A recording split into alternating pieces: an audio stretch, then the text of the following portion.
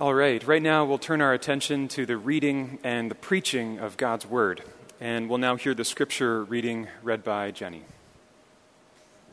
Our reading today is from Colossians chapter 3, verses 1 to 12.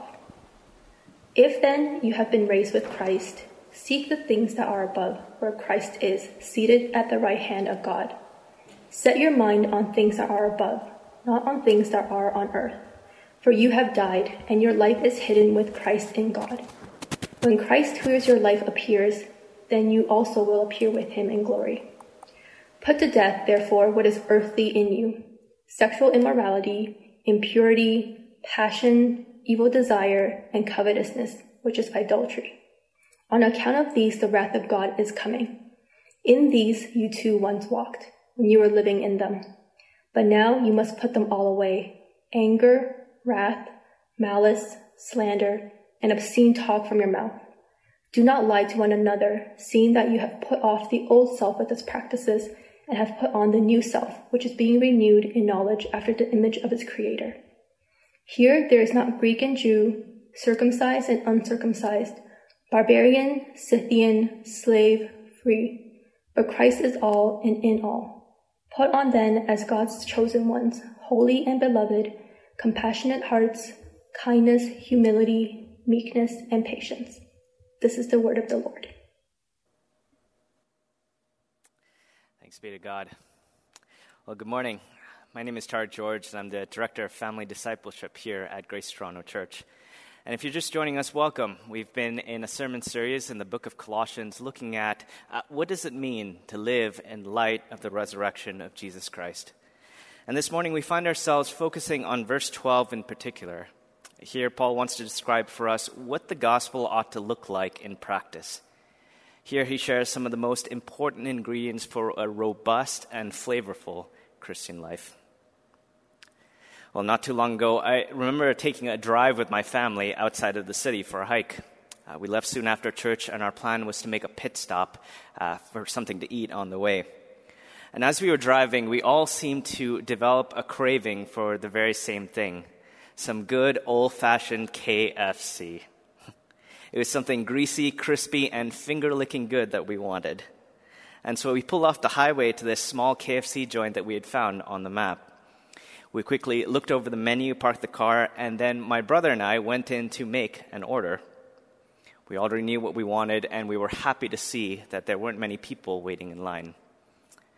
That should have been our first clue. I opened the door to the restaurant to see a short older woman standing behind the counter. She looked at me kind of grimly. Hello, I called out, trying to seem as friendly as possible. We have no chicken, she yelled back. And then she began resuming her work like that was the most normal exchange that could have possibly happened at a fried chicken restaurant. Now, I don't know about you, but among many of the unrealistic expectations I hold about eating out, I suppose I expect that when I go to a fried chicken restaurant, I will most certainly be served some fried chicken. My brother and I looked at each other rather confused. Sorry, what? I asked. We have no chicken, she called out again, now somewhat peeved that I hadn't heard her the first time. But we have everything else, she assured me with a bizarre level of confidence. I kid you not, this KFC had actually run out of chicken. It wasn't even a particularly busy day, but I could see that all the other customers were just as confused as we were. Your KFC. Chicken is literally what you're all about, but how could you not have any? You see, the thing that everyone expected to find at KFC, the thing that this restaurant was most known for, was the one thing they didn't have. It was disappointing to us that the core of their being, the most important ingredient, chicken, was missing. You see, who they were in theory didn't match what they were serving in practice. And here in our passage today, I think Paul makes a similar argument. He identifies some of the core ingredients of the Christian life, things like compassion, kindness, humility, patience. Each of these traits ought to stem from one's core identity as a follower of Jesus Christ. These are the things the Christian ought to be most known for and that people should expect to find in the church. You see, this is our chicken, and the gospel calls us to have lots of it. French fries and soda will not do for the Apostle Paul. Toronto needs a rich, flavorful expression of the gospel. Who we are in theory must match what we serve in practice. And so Paul in this passage invites us to reflect on just that. He asks us to do two things. First, to know who you are. And second, to be who you are. Know who you are and be who you are. Starting with knowing who you are, if you're just joining us, Paul has been writing to the Colossians about something called resurrection life. Paul has just explained that in Jesus, God came to save his people from their sins by dying on the cross. And when one believes and trusts in Jesus, their life is mysteriously united to his. In the same way that Jesus died to sin, we too are now dead to sin also.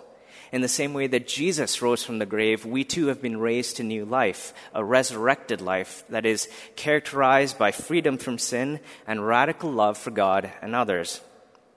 Now, this is important because the Colossians are hearing a ton of contradictory ideas in the culture about who God is and how a person can be saved.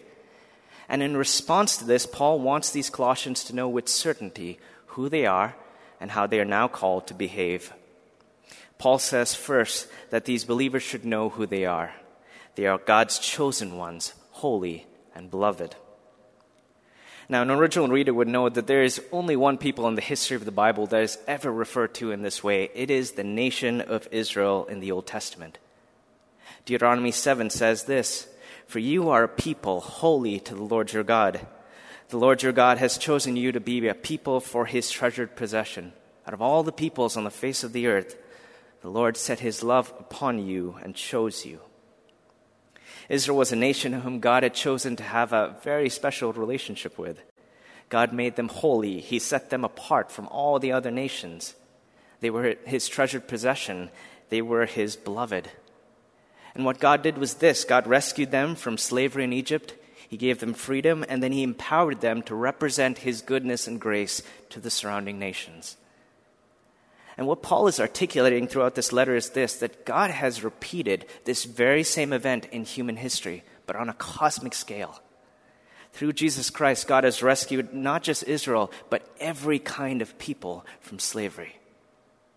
This slavery is not to some earthly power, but is to an unseen enemy, a spiritual enemy that shackles every human heart. It is the power of sin and death. And what God did in saving the people of Israel foreshadowed what he would one day do by saving all kinds of people at the cross. To put it another way, the New Testament teaches that the church now represents the new Israel. Christians, those who put their faith and trust in Jesus Christ, become this people whom God has chosen to be holy and beloved. Paul is saying in no uncertain terms that it is the Christian whom God chooses, loves, and makes holy. Now, I would imagine that for some of you, that claim sounds fairly offensive. In a culture that says everyone has their own truth and all roads lead to heaven, is it not ignorant and audacious that the Christians should claim that they are right? Maybe you're thinking, how is it that you can stand there and say that your God, your faith, your way is better than every other that exists? I will tell you. I was born in India, a country that has a plethora of religions represented. We have every kind of God as well as people who wouldn't even believe in God. There are many ways to choose from in my country. Christianity comprises less than 3% of the population. Statistically, it should have been a Hindu or Muslim. These are ways that belong to my people. So you'll understand that when I say to you that Christianity is more true than any other way, I am not in fact saying that my way is better than your way. That is, I think, to sidestep the real question. I'm saying that the gospel, a way that was completely foreign to me and my people, was better than my way. The gospel, that salvation is a free gift not earned, the idea that God came to live, die, and rescue us from sin is completely foreign to every human religion and way. Let me say, if you take issue with the gospel, let it not be over something so trivial as my way versus your way. That is a false dichotomy. The very point of Scripture is this, that there are only two ways, one that belongs to God in Jesus Christ and the other that belongs to us. Only one way leads to eternal life. It's not my way versus your way, but God's way versus our way. And the gospel calls all kinds of people everywhere to leave their way and come follow this way. God has chosen this. More specifically, in our passage today, God has chosen that you should do this. It was necessary. It was necessary. Because here's the truth. Left to ourselves, all of us would choose a different way. We need God's help. I think this is why the same Deuteronomy 7 passage talks about God has not chosen Israel because they are greater than the other nations, nor because they were morally right, or even because they were better at listening to God than anyone else. In fact, if you read the Bible, you'll actually find that sometimes God's people behave a whole lot worse than everybody else. They often need God's discipline and forgiveness. I know I do. The gospel is different from any other way explicitly because it's not your personal merit that makes God choose you. Your spiritual performance is not the basis of God's love for you and His holiness. Christ is. What Jesus has done in His death and resurrection is what makes you holy and beloved. Now, this comes to a head in the Colossian church, particularly because there are false teachers encouraging these believers to follow certain Jewish laws and to obey certain ascetic behaviors to gain favor with God. They're teaching two ideas. First, that you will be holy to God if you abstain from certain things. And second, that you will be loved by God if you engage in certain things. They're essentially saying this: God's choosing of you, His delight in you, is subject to what you do and what you don't do. And Paul will have none of this. He takes an entire chapter to dismantle this thinking. He says in chapter 2, "See to it that no one takes you captive by philosophy and empty deceit, according to human tradition and not according to Christ." See, your status as a holy and beloved people is determined exclusively by Jesus. It is He who has made you holy. It is He who has restored you to God's love. But like the Colossians, we forget that often, don't we? Even if you know that you were saved by faith in Jesus alone, haven't you felt in this season like God's delight in you changes from week to week? In this past year alone, I found that almost everyone I've talked to feels at some level they let God down in this season. That what they do and don't do from week to week changes and affects the way God sees them. I've heard you say things like, "I haven't spent much time in the Bible. I'm struggling to pray. I keep getting stuck in the same sins. I haven't tried to reach my neighbors. I haven't prioritized my family. Work consumes all my time. I'm finding it hard to worship God through a screen." I found it interesting that every one of these conversations frequently ends with a comment that goes something like this: "I feel distant from God." Does any of that sound familiar? I think there are behaviors that inherently make us feel close to God when we do them, and others that make us feel distant from God when we don't. Are we so unlike the Colossian church? We imagine that God's commitment to us ebbs and flows much like the rhythms and seasons of our own life. But is that really so? If we're really honest, many of us know the gospel for our salvation, and yet less than half of us feel its assurance.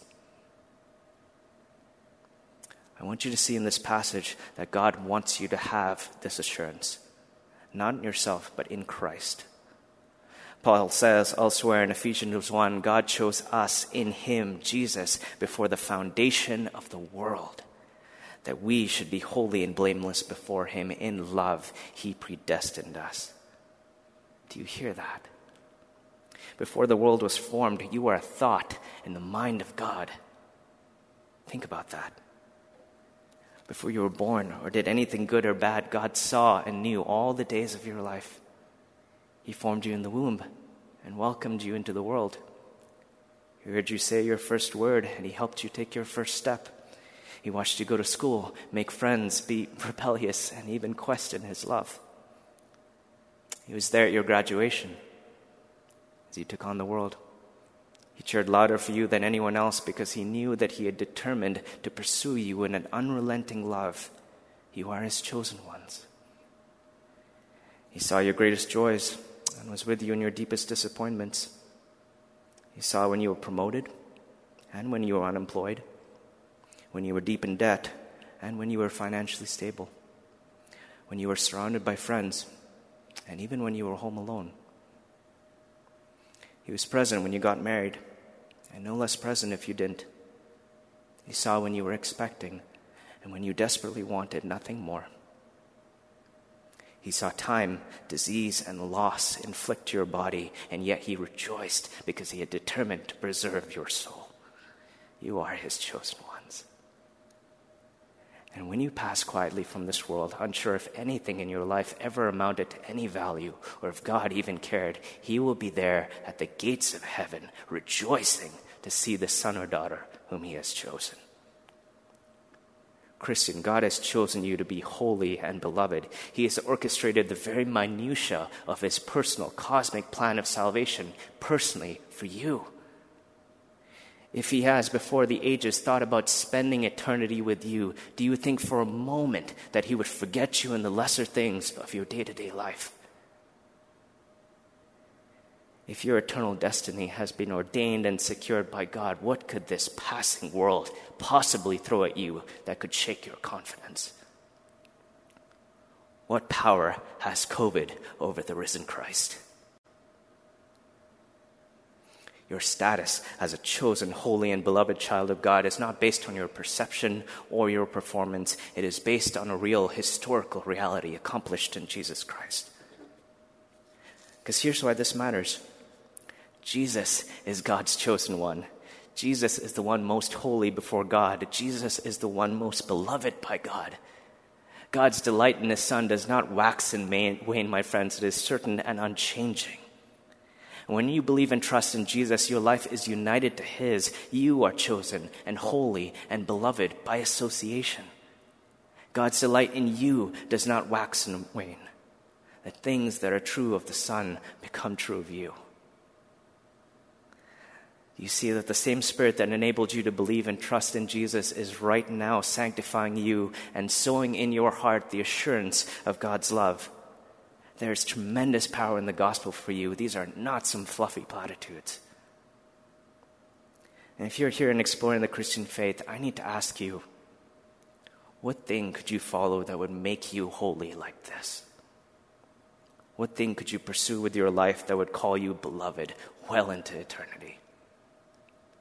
The things of this world will fool and fail you. There is nothing like Christ. So Paul in this passage urges us to know who we are.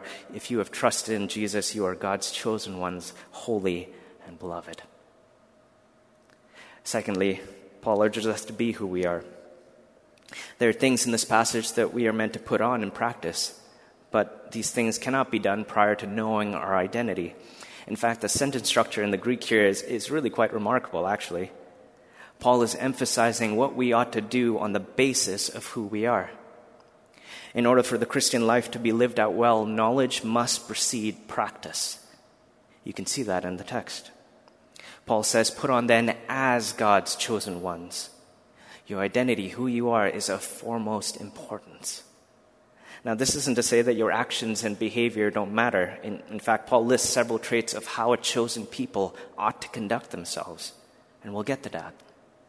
But rather, Paul is here talking about our status as God's chosen people. As you live out the Christian life, you are free to obey God in a radically different way. The things you do in Christian obedience do not secure God's love for you, but rather they express your love for God. You are not doing these things to get God's attention. You are already chosen. You are not doing these things to become holy. You are holy. You are not doing these things to earn God's love. You are already more loved than you can ever dare imagine. Everything you now do, you do because you are chosen. Now, the immediate question that follows is, okay, but chosen for what? That is a great question. I think God has so wired our imagination with this kind of language.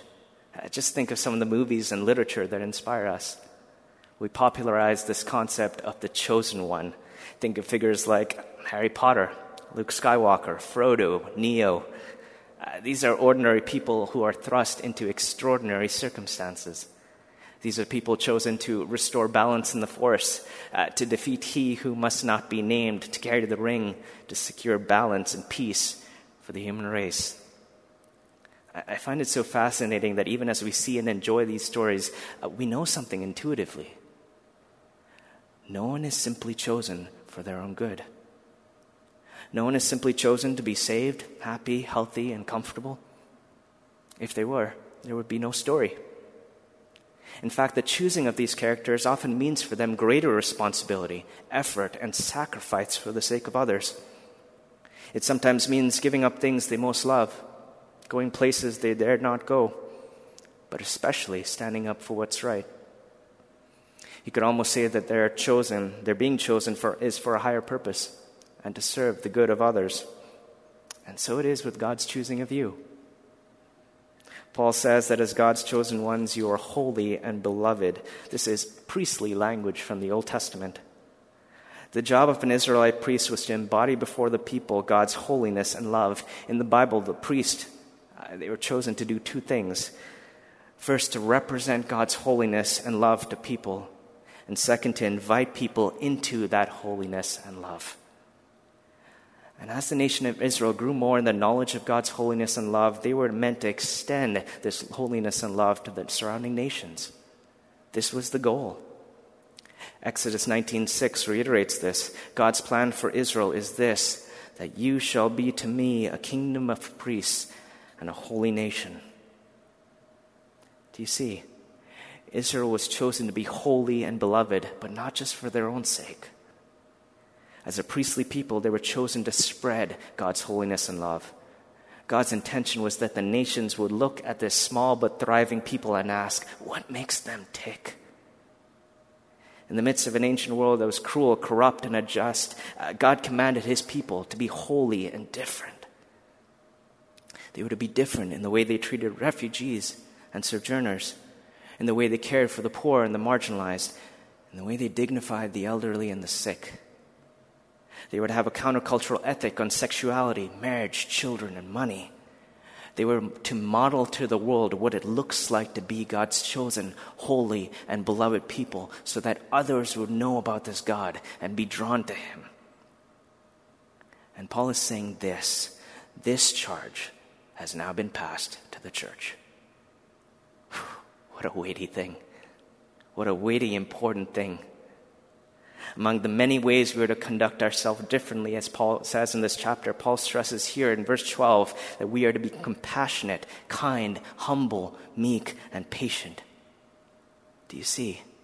Being these things is a product of being God's chosen people. This is not a to-do list, but it is an invitation to be who you are. Now, if you're here wrestling with Christianity, you might be wondering, well, why do I need Jesus to be these things? Compassion, kindness, humility, meekness, patience. These are all things that our society values. I don't need Jesus to be this way. And I grant you that. It is perfectly possible for you to exhibit outwardly all the same traits regardless of what you believe. In fact, it used to bother me profoundly that I would often encounter skeptics who were at times more loving, more kind, and more generous than some of the Christians I knew in my life. But here's the thing I've realized. At the core of our being, everyone wants to be known for their moral goodness. We all want people to think well of us. We all want to be held in the highest regard. Isn't that true? And at the same time, everyone wants to be deeply loved. We want to be known and accepted for who we are. We want belonging of the deepest kind. You boil these two things down, and here's what you'll find. We all want to be thought well of, and we all want to be loved. But do you see the irony? Everyone wants to be holy, and everyone wants to be beloved. It doesn't matter if you're religious or irreligious, you crave this identity. The only difference between the Christian and the non-Christian is that we go looking for these things in vastly different places. The Christian is bestowed with holiness and love from God. You are kind, compassionate, and loving because God's Spirit enables you to be such. But if you don't have this view of God, you are left to simply construct this identity for yourself. and you will do it because you are wired to want it. You want to be seen as holy, and you want desperately to be loved. And so you will look to other people. Your life skeptic will become all about doing and saying the right things and guarding your reputation so closely so that you might attain something from people that only God can give you. Being kind, compassionate, humble, meek, and patient will not make you holy and beloved. But when you trust in Jesus, doing these things will evidence that you are such. This is why Paul cares so much that we should be who we are. This matters immensely to how we treat others, both in the church and outside of it. I think it's for this reason that you don't find Paul asking us to be wise or to be strong. It's not that these things aren't important, you see. But what Paul is doing is zeroing in on relational values. Every trait listed here is incredibly important for good, healthy gospel relationships. You must show each other compassion and kindness. You must be patient. You must demonstrate humility and meekness. As Pastor Jeff mentioned last week, these words are written to the church, not to the individual. We, not just you, are God's chosen people. I wonder, how might that change how you see each other? Let me rephrase this passage for you. God has chosen your brother and sister. God has made him and her holy. God calls him and her his beloved. How then, Christian, are you to treat one another in the church? If God has chosen your brother and sister, who are you to write them off? If God has called your brother and sister holy, who are you to slander them? If God has called your brother and sister beloved, who are you to hold grudges and bitterness against them? Do you see? You are to treat every one of your brothers and sisters with respect, love, and dignity. They are chosen, holy, and beloved, just as you are. Now, next week, we're going to be looking more specifically at conflict in relationships, but for now, it's worth seeing that these traits are listed in really logical and practical ways. This is a blueprint for gospel relationships. Compassion and kindness is at the first level. This is how we always approach people, with love and understanding. We treat all people as those made in the image of God, regardless of their differences. We move towards them with compassion and kindness. But as you know, sometimes that won't be enough. Because of the sin in our lives, relationships will break down. There will be misunderstandings, miscommunications, ill feelings, wounds, and hurt. This church is no stranger to conflict. This is why we also need humility. There's always a need to listen well to another person, to be willing to admit our faults, to ask for forgiveness when we wrong someone. And yet, sadly, sometimes that won't be enough either.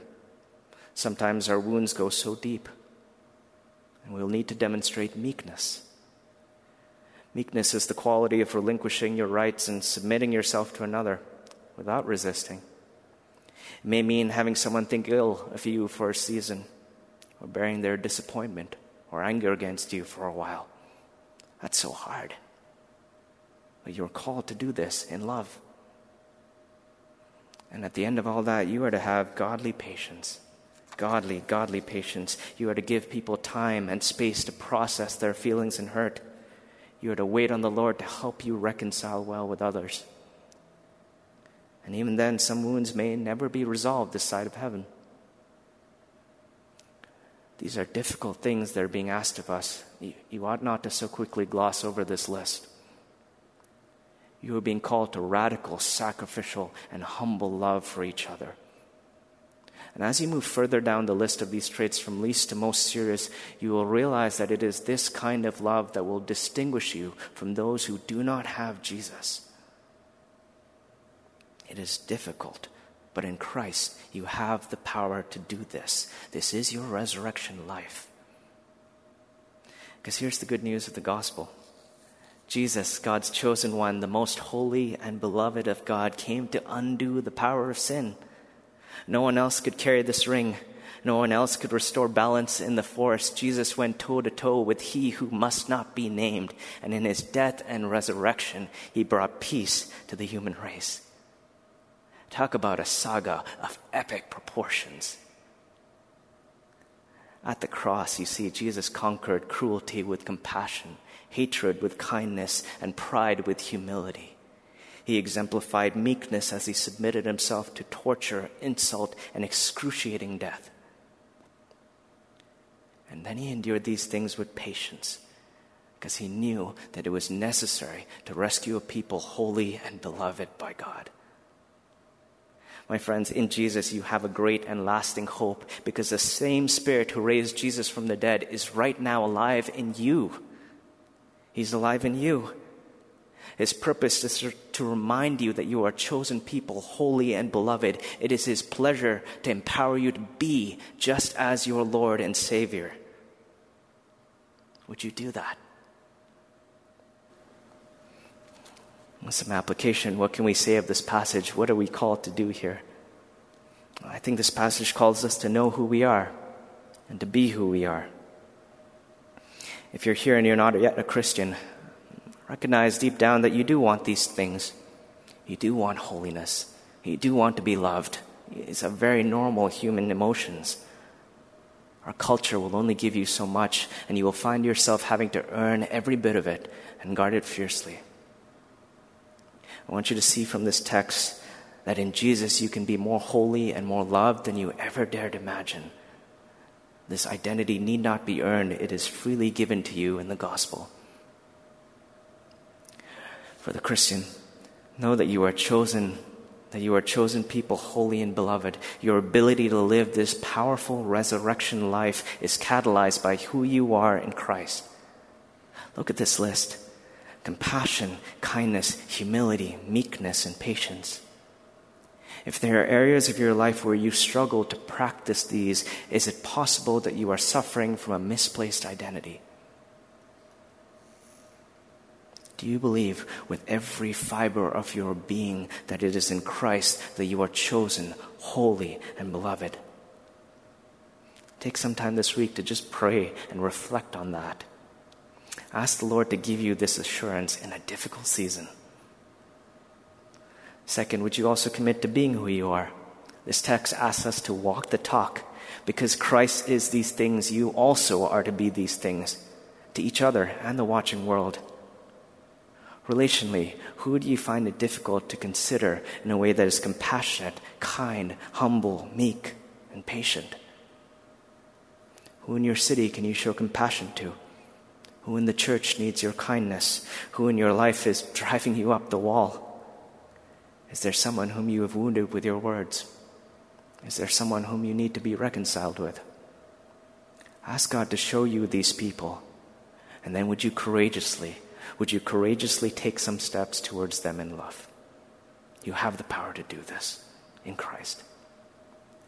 I'll end with this. I have a friend who has a funny ritual every morning. Every morning, he'll strip off his night clothes and stand stark naked in front of the mirror, sometimes for up to 10 minutes. It's really uncomfortable, he says. But as he does this, he remembers that he is naked, that God sees every sin and every pretension, and that everything he might want to hide from God is utterly exposed and laid bare. And yet, as he looks at himself in the mirror, as he stands there stark naked, he remembers that also he is chosen, that he is holy, and that he is deeply loved because of Christ. And then he prays, Lord, today, would you dress me in Christ? I am naked, so help me put on the things that belong to you. Isn't that wonderful? You have the power to do this. Ask for this. Put on the things that belong to Christ. My friends, though you are naked, you have been clothed in Christ. Put on these qualities. Live the resurrection life. Go be who you are. Let's pray. Heavenly Father, thank you that though we are naked and we had nothing to show, you have clothed us in Christ. I pray that you would help us to be these things, to be compassionate, kind, humble, meek, and patient, not for our own sake, but because you have made us a chosen people and you call us holy and beloved. Spirit, would you help us as a church to be this way? We pray in Christ's name. Amen. Well, we have some time for Q&A. We have one question here. How are we to understand the efficacy of being renewed in knowledge as opposed to being made new through God's revelation and or by God's Spirit? If I understand what you're saying, you're asking, what is the difference between being renewed ourselves and my responsibility to being renewed versus what God is asking me to do, versus what God is doing by His Spirit? I think Paul gives us a really great example of that just earlier in Colossians. He says, I struggle with all God's strength working in me. Paul says elsewhere in Philippians that we ought to work out our salvation with fear and trembling, knowing that it is God who works in us both to will and to work for His good pleasure.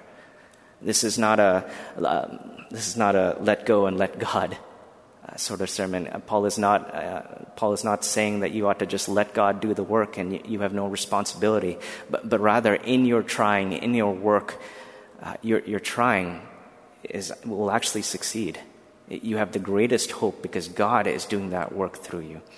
So I hope that's helpful. If I misunderstood the question, please reach out. Is a strong sense of chosenness a gift that every Christian can pray for, expecting to receive from God, or will some struggle with it their whole life? Does that have any implication on their chosenness? That's such a good question. What saves you is Jesus. Jesus is the basis on which you are saved. If you lack assurance, I think the Bible encourages us to have assurance, to seek that assurance. You ought to read the Word, to pray, to ask God for that assurance. But nowhere in the Bible do I find that you are condemned for not having that assurance. I think the Bible calls us to seek that out diligently, to be diligent as we live out the Christian life. But your lack of that is not a deterrent to you. That doesn't condemn you. But do seek it out. Do wrestle with this with your small groups. Wrestle with this with your pastors, with other believers. We're meant to encourage each other and do this together as a church. As Paul says, it's not that you are a chosen person, but we are chosen people. If you struggle alone with your chosenness, well, I fully expect that would be difficult. But if you struggle together with a people who are chosen, I think there's great confidence and assurance to be found there. I hope that's helpful. Let's do one more. A consistent Christian message is how we don't need to work for or earn God's love. He already loves us and has chosen us, but this isn't the experience. Why is God so silent to people He loves and chooses? How can you preach His love when so many of us feel nothing but distance and silence? Is this His version of love?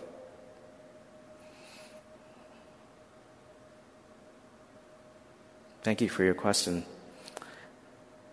That is a very hard thing that you wrestle with. I don't want to speak in a way that would wound or hurt you. I think there are ways through different seasons of our lives, things that we encounter, terrible sin that is inflicted upon us, that makes it very difficult to see God's love. Makes it very difficult to feel His peace and His comfort. I would like if you could work through this question with one of our pastoral staff, or even with me, if you feel comfortable. I think it's so important, and we'd love to help you see that and to pray for you. Yeah, I hope that's helpful. I think there's a perfectly legitimate reason for you to feel that way, and I want to do honor to that. Thanks. I think that'll be it for questions. Yeah.